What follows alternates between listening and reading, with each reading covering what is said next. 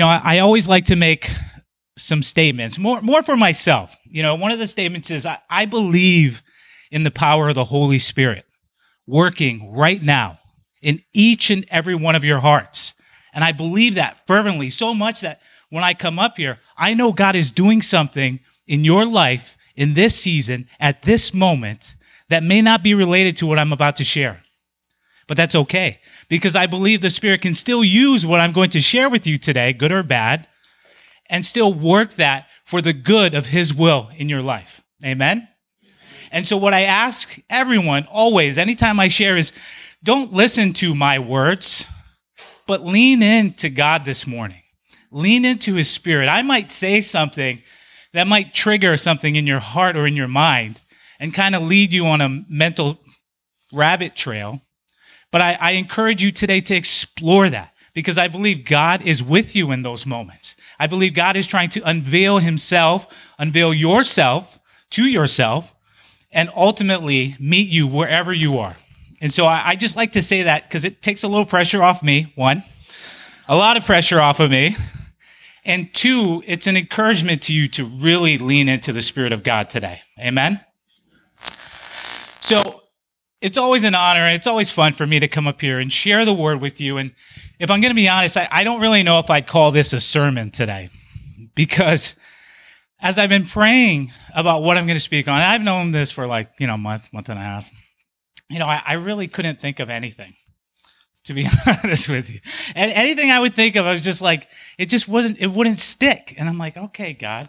And so what God really pressed on my heart is not necessarily to preach a sermon. And when I say preach a sermon, it's so easy to take some Bible text, look at it, kind of sterilize it, right? Objectify the text, talk about the context, talk about this, and really present it in a way where the word stands alone.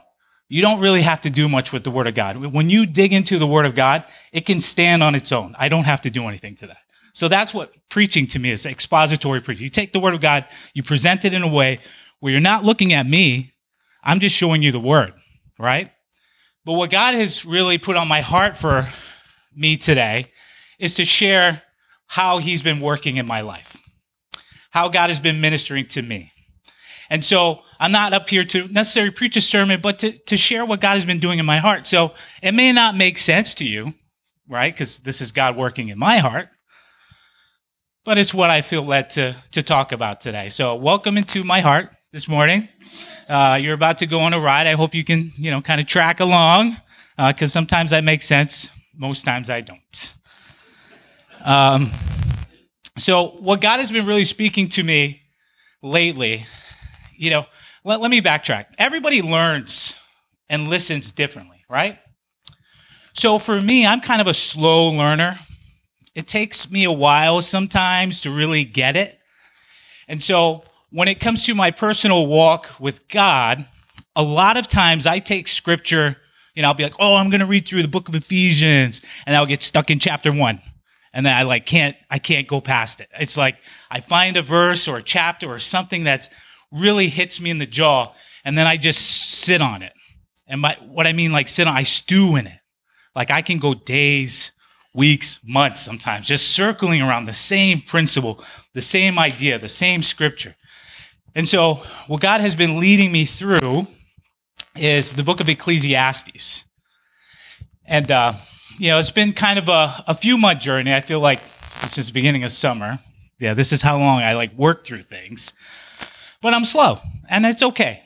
It's okay, because, for me, it takes me a while to work through it before I can truly internalize something. I have to kick it around a bit, do a couple body slams on it, throw it in the road, do like an iPhone drop test, drop it, see if it breaks, before I can truly pick it up and say, all right, I'll use it.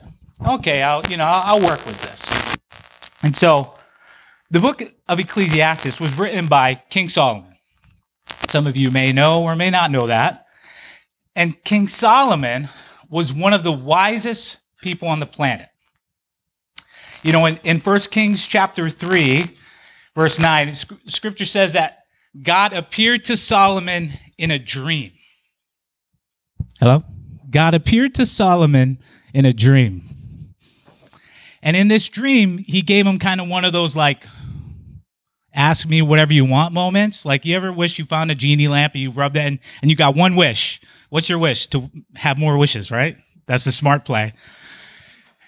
But, you got one wish. You got one ask. What is it that you want? Ask me anything. So Solomon, God was very pleased with his answer. Instead of asking for riches and wealth and, whatever it is, he asked God for wisdom. He asked God for an understanding and discernment to rule his kingdom.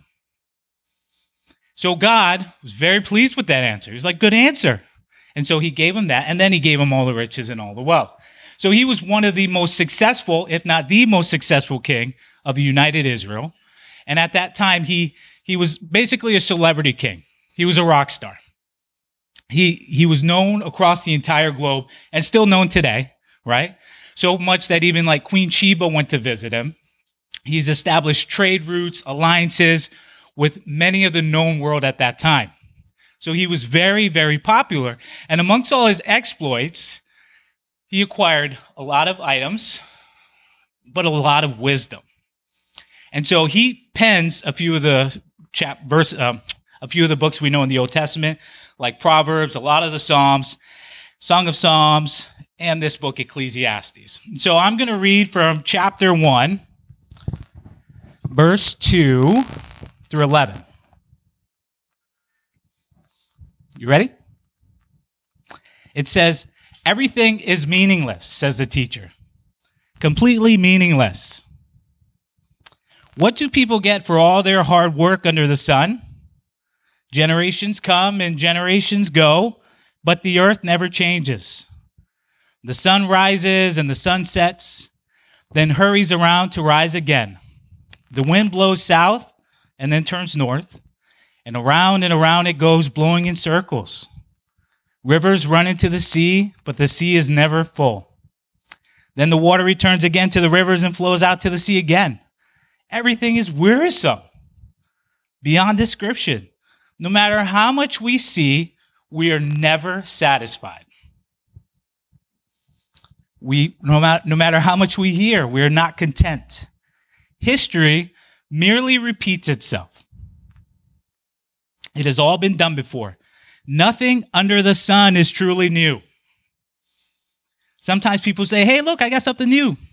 Nope, it's actually old. Shut down.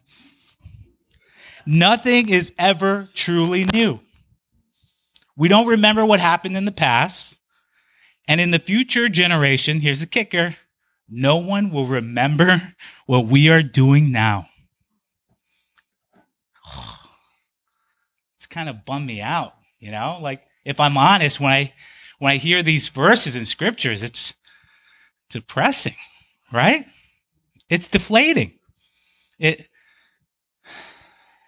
It's kind of a hard pill to swallow because it takes our lives, right? And everything that we hold on to or we consider of meaning or value or find precious to us, and it's like a picture. It zooms so far out, right? So far out of scope that we are nothing but a flake of dust. And it adds little value. So, all right, folks, that's the message today. Go ahead, go home and be blessed. So sad. But yeah, it's so depressing when you just read that. So I want to give you some perspective, all right? So as God is working through these verses in my heart, right, I want to give you kind of where I'm coming from.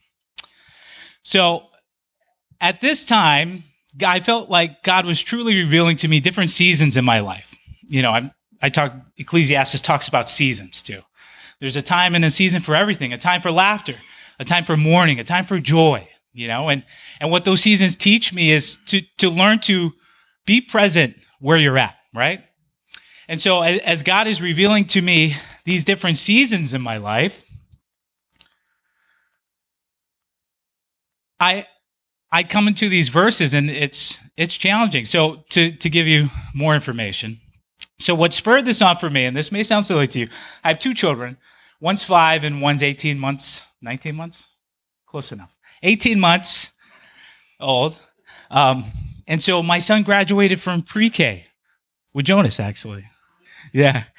He graduated from pre-K this past, beginning of the summer, and he's now going into kindergarten. And for some of you may have older children, some of you may have younger children, some of you may not have children. And that's, we are in each season of my life, and I know this is the season of my life. And so it may sound silly to some or, oh, that's whatever. But this is just where I'm at. So God's working through my heart in these moments, and he's revealing to me these seasons of where I'm at now, and he's showing me future seasons of my kids like being adults. Now, I know they're just 5 and 18 months, but when I'm saying he's wrecking me, I'm envisioning this, and God is working in my heart, and I'm seeing like, oh my, this time is going to go by so quick. It feels like yesterday I was holding my newborn son, and now I'm watching him go into kindergarten for the first time, and God really, really messed with my heart a little bit, if I'm going to be honest with you. And so I started seeing these seasons of my kids and looking at them and what life is going to be like when they're grown. And so these are things that me and my wife have been working through now. And, because for us, I want to make sure that we are building our relationship so that when the kids are gone, it's not just like, oh, well, what do we do now? But we're growing together as a husband and wife and not apart and being intentional about that. But this is sidetrack. Welcome to my heart and my mind. The way I work, I go circles around everything. So this is what God is working through in my heart at this time. And it really emphasized a few things. One, like I said, things are going to happen fast in life. Whether you're ready or not, things move fast. 2, I need to nurture the relationships I have in the season I have, but also be prepared for the next. And 3, life is short. Because you know what? Generations on generations, no one's going to remember me. No one's going to remember you. Sorry. You might have a plaque if you're really good or a statue somewhere. But, life is just short. It passes us by. So all of that is going through my heart when I read these verses. And everything is meaningless, right? Everything's meaningless. And it didn't impact me necessarily in a bad way, but more in a humbling way.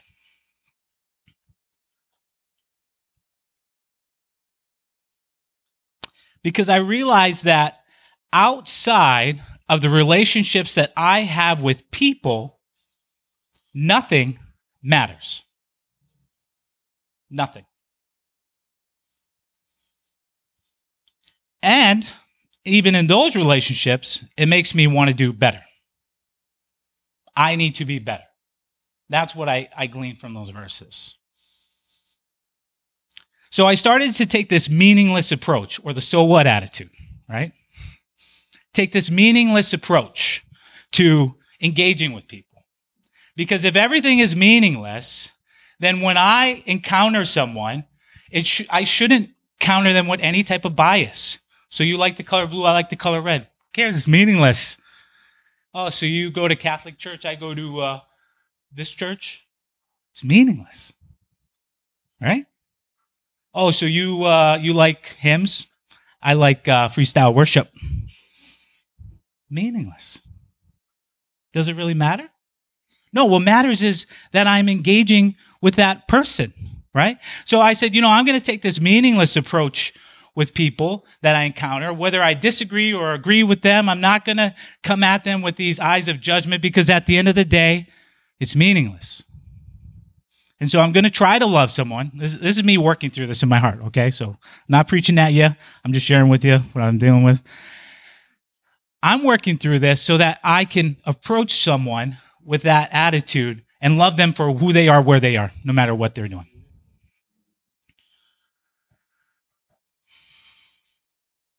Now, the word tolerance comes up when I think about this, and I don't really like that word, to be honest with you. It just has a bad taste in my mouth, tolerance, because it's not about tolerating other views or other people. It's about accepting. It's about meeting them where they're at. It's about loving them.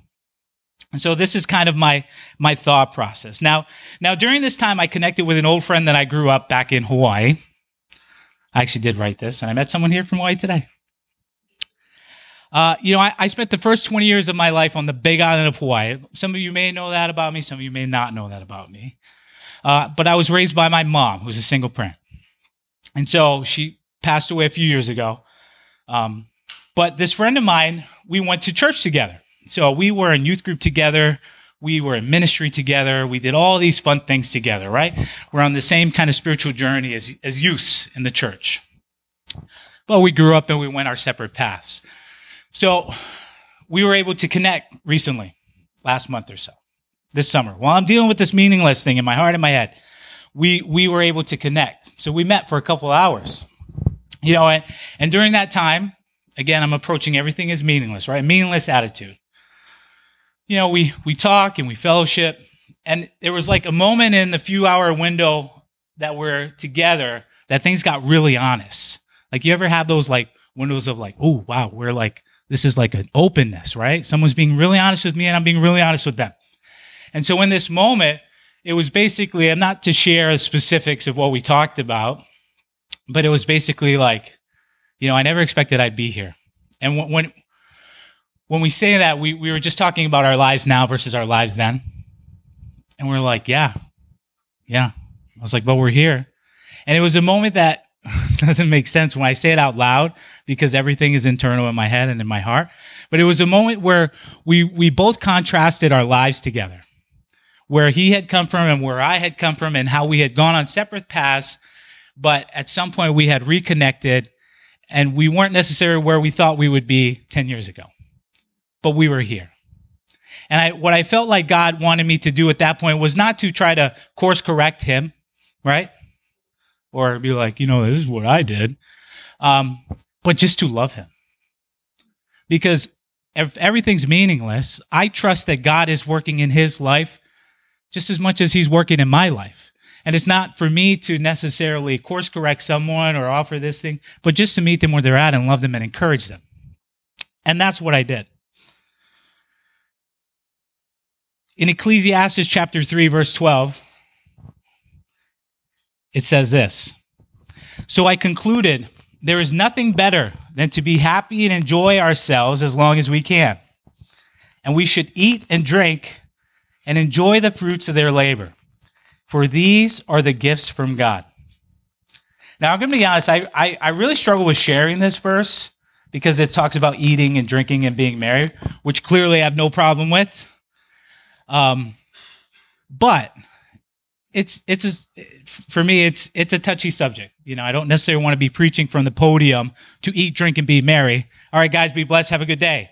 No, that's not the message that I want. So to do that, I'm going to counter with Ephesians chapter 5:18. It says, "Do not be drunk with wine because that will ruin your life. Instead, be filled with the Holy Spirit." So just throwing that verse out there in case anyone wants to take that verse and run with it. Okay.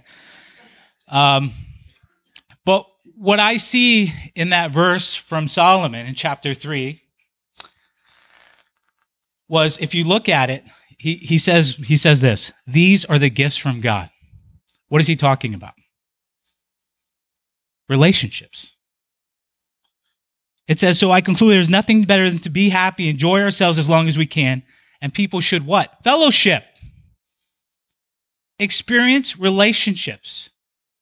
And he's saying that in those moments in this meaningless life, that you find gifts from God. He's giving us a glimmer of hope, a highlight. In those little moments, you find slivers of heaven. Do you catch that? Do you glean that? Look beyond the eat, drink, and be merry, but focus on what that consists of: relationships, people, connecting with others. And in those moments, you find gifts from God. And that wisdom behind that verse really hit me. You see, the kingdom of God is not a place. It's the people of God loving one another that we find these slivers of heaven. I remember one time when we were walking, my wife and I, we went for a walk around our neighborhood with my son. He was just first born. It was a beautiful, beautiful day. like this, but it was hoodie weather. So it was nice and, you get to go outside. It's cool. You get to wear a hoodie. I love hoodies. It was a perfect day. And we're walking along the side of the street, just on the sidewalk, obviously, not in the middle of the street. We're walking on the sidewalk, and we're just enjoying the day. And I don't remember specifically what we were doing, but as we're walking, there was a gentleman coming the opposite way. Okay? Side note, do you ever feel like you meet angels? Just throwing that out there, right? Now, this guy, he's probably not an angel. To be honest, he probably just lives on Broadway. His name's probably Joe. He's a mechanic. Just some regular dude, right? Just a regular dude, okay? But he was an angel to me that day. Why? Because he gave me a message that for me came from God. So we're walking along this sidewalk, and he comes at me, and, I smile, hey, neighbor. And he looks at my son, right? He's looking at my wife and I, looking at my son, and he looks into my soul. The stranger looked me in the eyes, and he cleared into my soul, and he told me 2 words: pay attention. I was like, whoa. And to be honest, my first response was defensive. I was like, okay, have a good day. I'm like, I was looking at my phone. What's he talking about? I get plenty of room on the sidewalk. Pay attention. What do you mean? I knew what he meant. I mean, so much that I'm talking about it, a couple years later during a sermon, because it hit me right in the heart. It was a message from God. That's why I call him an angel. Again, probably just a dude who lives on Broadway. His name's Johnny. He works at whatever. He works at Cumbies. But it was a message from God. Pay attention. And so in that moment, I was convicted. I got defensive. Then I calmed down, and I'm like, man, I need to pay attention. I need to focus on these little slivers of heaven, walking down the sidewalk, perfect, beautiful day, enjoying the fellowship of my closest companions. Gift from God. That was a gift from God. You get that? I'm outside after work one day, pushing my kids on the swing. Sun's perfect. Everything's perfect. I'm taking it all in. Why? Because that moment is a gift from God. Are you paying attention? God is giving us little slivers of heaven, gifts that he is granting each and every one of us. And we find those in the relationship of people that are closest to us. Those are the gifts from God. But to be honest, the struggle that I had in my spirit of all this meaningless stuff and relationship stuff, I still felt like something was missing. I walked away from that conversation I had with my friend, and I felt myself just becoming tolerant. There's that word again. Rather than truly loving. And so it almost felt like in my spirit I had taken a position of being a little complacent towards others, because I was just trying so hard to accept people and to be meet them where they're at, that I found I wasn't standing for anything. And I struggled with that. And so I prayed and prayed about this, and I realized I missed the whole point. I was missing the whole point. I want to fast forward to Philippians chapter 3. We're going to look at the Apostle Paul.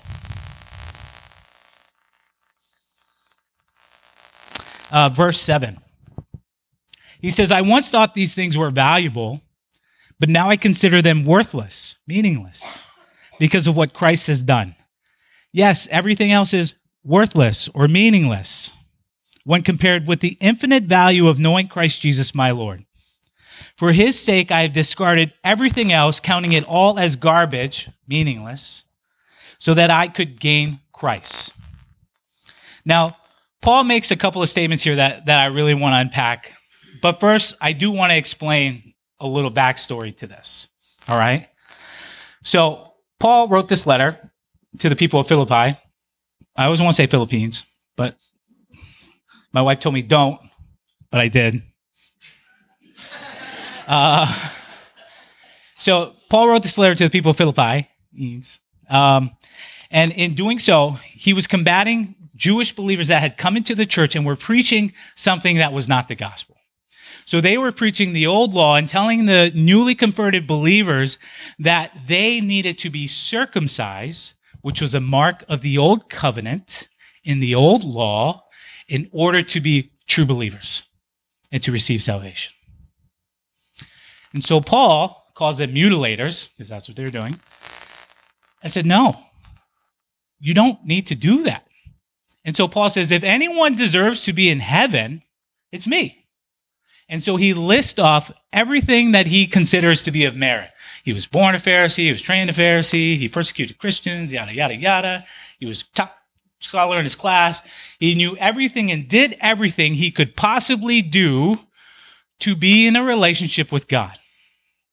But he considered all of that, his bachelor's degree, his master's degree, whatever it is that you declare valuable or worth meaning, he said all of that is garbage. Garbage. Compared to this relationship, you see the parallels between Solomon and Paul? This relationship that is a gift from God.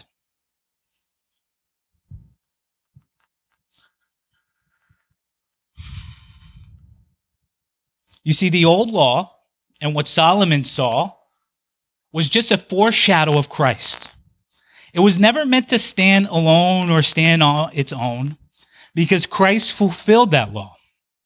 Christ stepped off of the throne onto earth and chose to walk amongst us as one of us. And when I say one of us, I mean he grew up like us. He had brothers. He had sisters, he had a mom, he had a dad, he went to school, temple, same thing, I think. Maybe homeschool. He was homeschooled. How many of you homeschooled? No, all right. He was just like one of us. He played soccer. Whatever. They play soccer in the Middle East, right? I'm just kidding. He played sports. He was a carpenter. He was one of us. He went to parties. He went to weddings.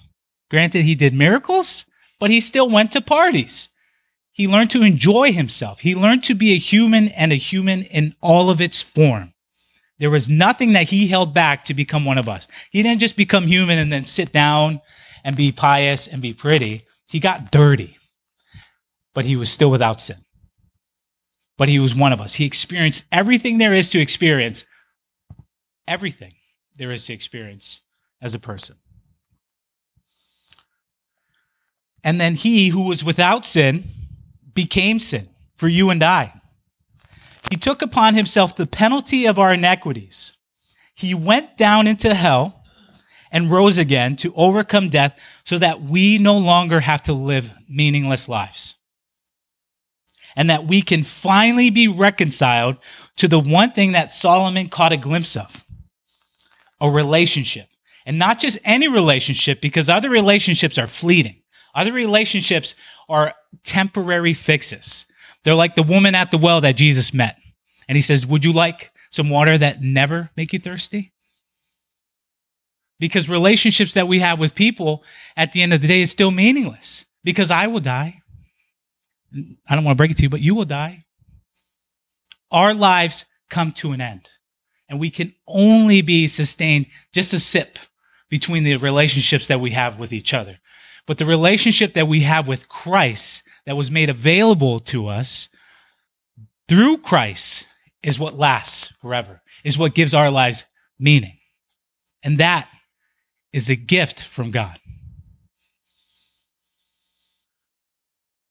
And that's what Paul was talking about. Everything he had ever done that gave him merit was meaningless. And there's nothing that could ever make us worthy to be in that relationship with Christ. I think of other scriptures that talk about the gospel. In like Matthew chapter 13, Christ gives parables. It says, the kingdom of heaven is like a treasure that a man has discovered in a field. In his excitement, he hid it again, sold everything he owned to get enough money to buy the field. Again, The kingdom of heaven is like a merchant on the lookout for choice pearls when he discovered a pearl of great value. He sold everything he owned and then he bought it. It's these examples of counting everything as meaningless so that we could take prize and take hold of the one thing that gives us meaning, a relationship with Christ. And through that relationship, we find meaning with others. Sula, I'm going to wrap up soon if you want to get ready for worship. So, I'd like to encourage you guys today to not be caught up in the meaningless things of life. It's so easy to go through life paying attention to the noise, to get caught up in the details, right? So what, right? Look to enjoy the moments that God has given you. Be present in the season that God has placed you in. Find those slivers of heaven, those gifts from God, and take advantage of them every day. Let's pray. Dear Father, Lord, I thank you so much for just being present in our lives, Father. I thank you for meeting with us this morning, Lord, and just working through our hearts, God, and allowing us to see you move. Father, I pray, Lord, that the good work that you started in each and every one of us, Lord, continues into its completion, God. I pray, Lord, that you open our eyes and allow us to see you working in different ways. Father, I pray for new connections, new relationships, whether it's that person that you've been bringing to our mind and our attention, Lord. I encourage you guys just to call that person, to pick up the phone. There might be someone that God has been laying on your heart recently. And you're like, I should give that person a call. Call him. Call them. Because those, I feel, are just cues from God. Take those moments. Take those moments. Don't just pass those moments by. Look at those moments as an opportunity to experience the gift from God that at the end of the day you may miss and waste it away. So, Father, I pray, Lord, that you give us more opportunities, more moments, Lord, where we can find slivers of heaven, not just amongst each other, Lord, but amongst the people that you have put in our lives every day. Father, help us to be ministers and ambassadors, Lord, in our workplace, in our school. Father, help us to carry ourselves, Lord, with just a heart of grace. And in that heart, Father, I pray, Lord, that not only do you meet us where we're at, but you allow us to meet others where they're at.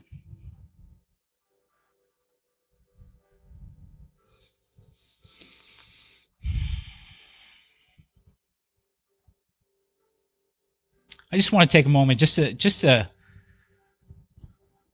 listen.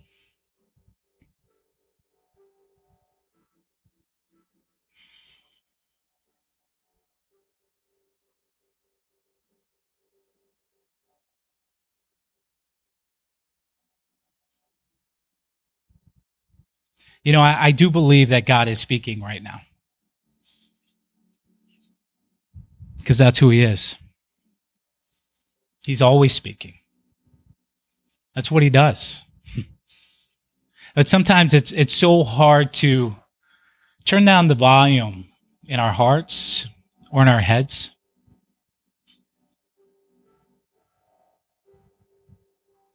Sometimes the most powerful word that God can speak to you is just one word. I'm not here to tell you what that word is, but I'm asking you to lean into him.